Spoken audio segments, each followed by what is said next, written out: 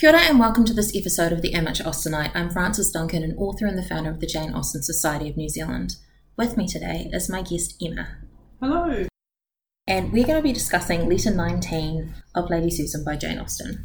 Letter 19, Lady Susan to Mrs. Johnson, Churchill. You'll be eager, I know, to hear something farther of Frederica, and perhaps may think me negligent for not writing before. She arrived with her uncle last Thursday fortnight, when of course I lost no time in demanding the reason of her behaviour, and soon found myself to have been perfectly right in attributing it to my own letter. The purport of it frightened her so thoroughly that with a mixture of true girlish perverseness and folly, without considering that she could not escape from my authority by running away from Wigmore Street, she resolved on getting out of the house and proceeding directly by the stage to her friends the Clarks, and had really got as far as the length of 2 streets in her journey when she was fortunately missed, pursued, and overtaken.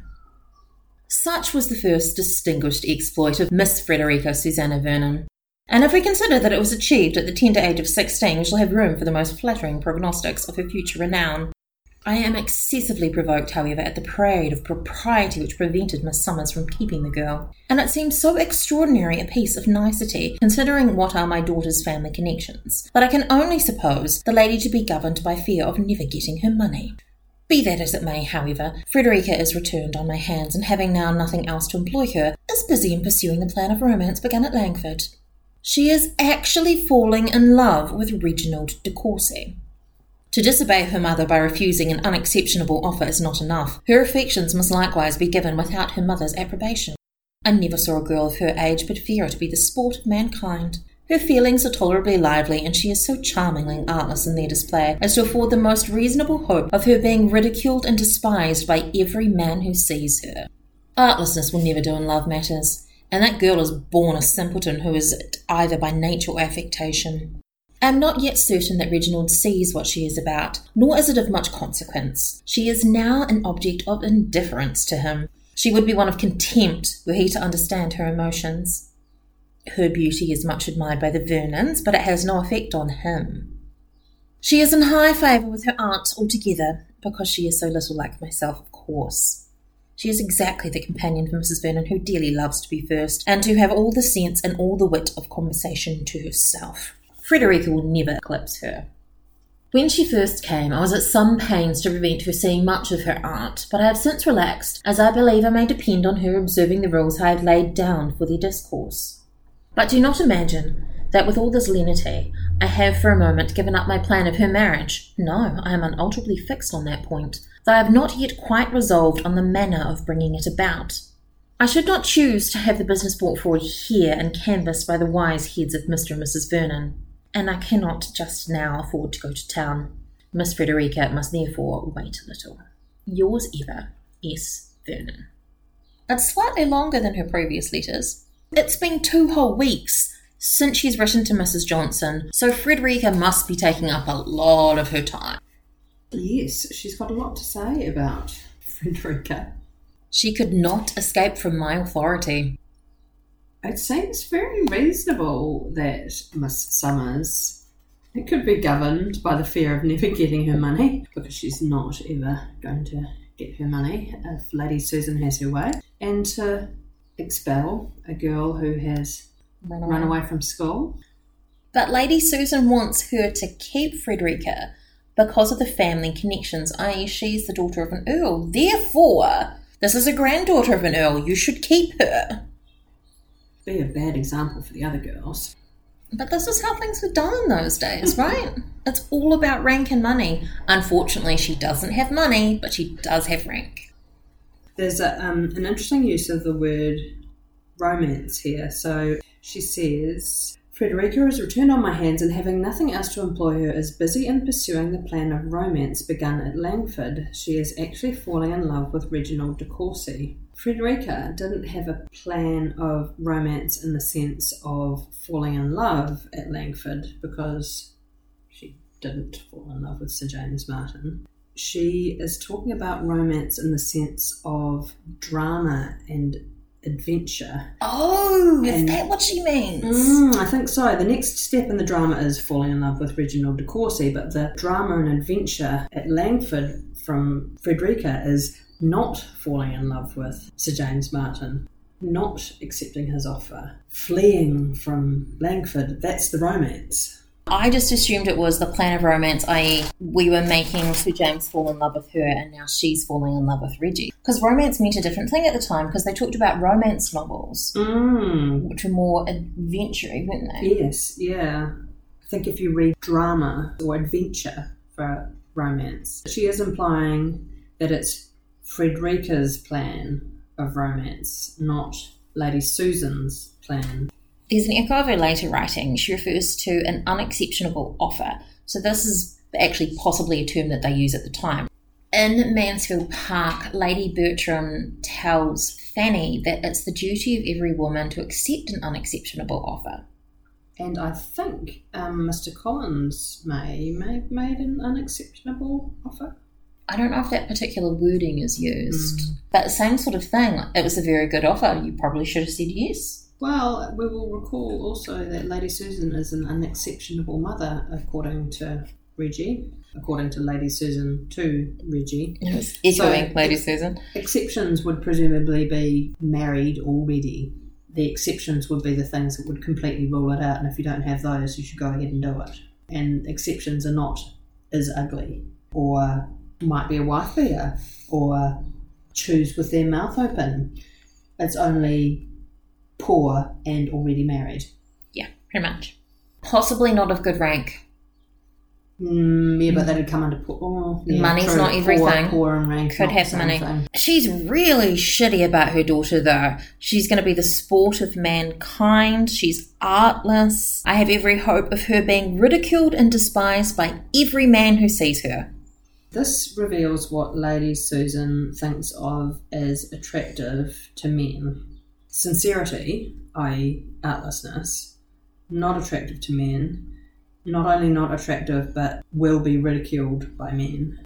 What men want is artfulness.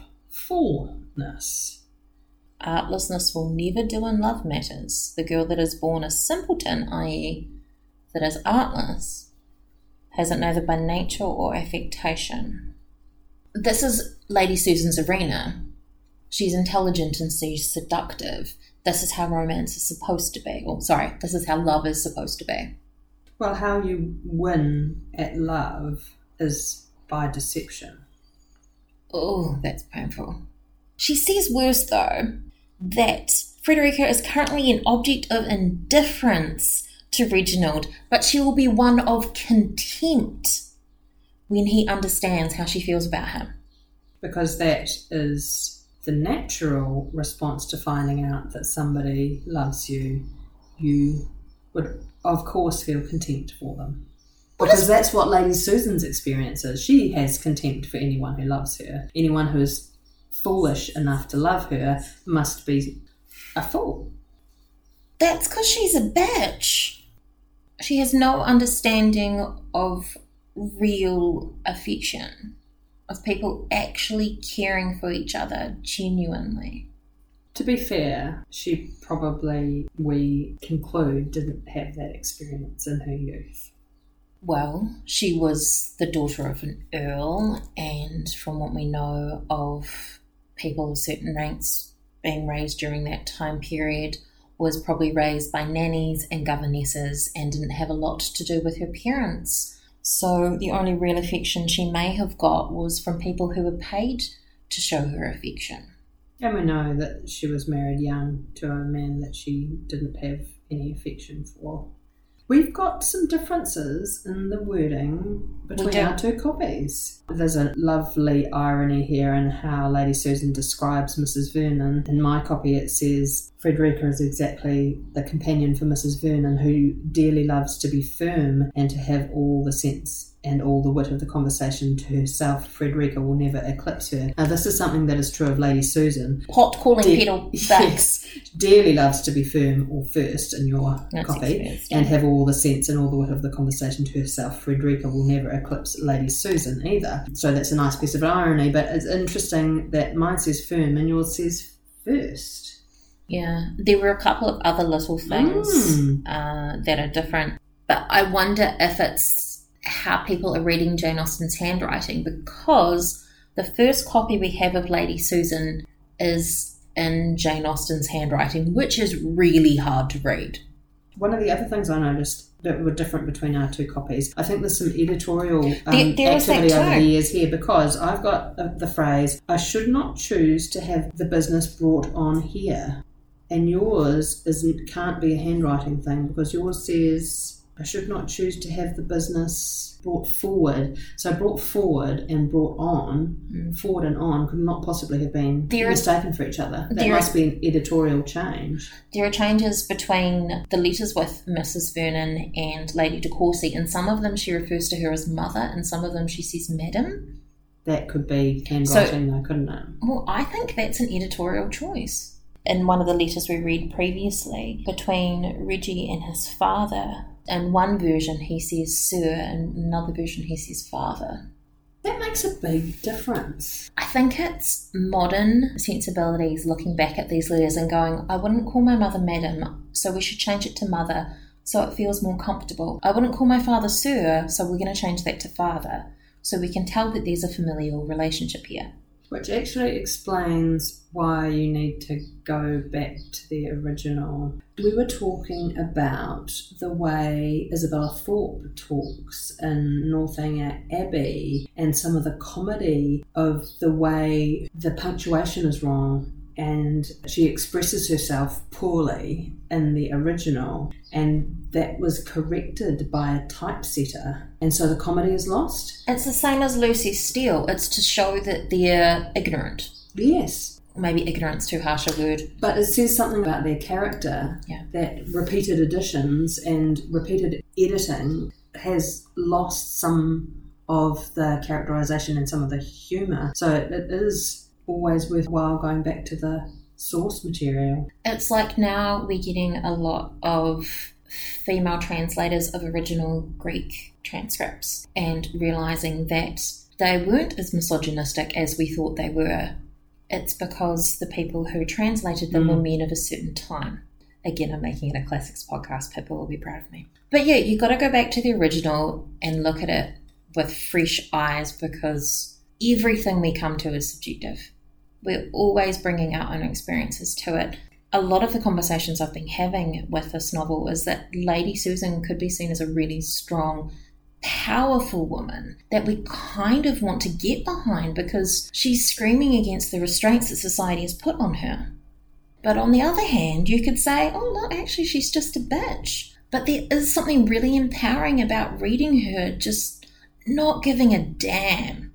The argument I'd have against that is the damage she does to other people. Yeah, there is that.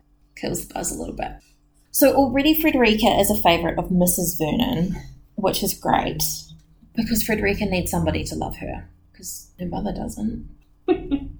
Her only friends are the Clarks, who she was going to go and see. I don't know how she was planning to do that, because inevitably she would have had no money. Nothing. Well, she's 16 and desperate. She's in such a vulnerable position, though. It's not fair. But Lady Susan is still stuck on, I'm going to make her marry. It's what's going to happen. Just maybe not quite now because the Vernons are here and I can't quite afford to go to town. But even though she's run away from school, it's still what's going to happen. I see that she wants a rich son-in-law to sponge off.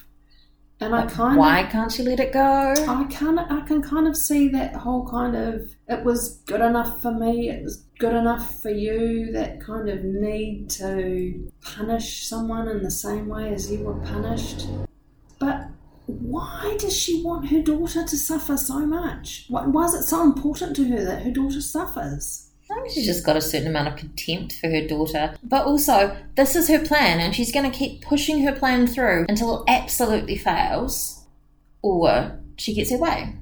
She would have kept pushing Mr. Vernon not marrying Mr. Courcy until he did marry her, and then be like, well, can't do anything about it now. So it's just that if she makes a plan, she can't give it up? I think so. She can't see herself as wrong. Well, I have some sympathy for that. That is our discussion of Letter 19 of Lady Susan by Jane Austen. I'm Frances Duncan. You can find the links to my socials in the notes. Thank you for listening, and we wish you happy reading. Just popping back in to let you guys know that we have merch now. I haven't actually got merch with my face on it. That seems a little weird to me, but if you really want it, let me know and I'll do that. There's merch of the Jane Austen Society of Aotearoa New Zealand's logo, some Jane Austen merch, and some Pride and Prejudice, heavily Pride-focused merch too. It's on Redbubble and the link is in the notes. Happy buying!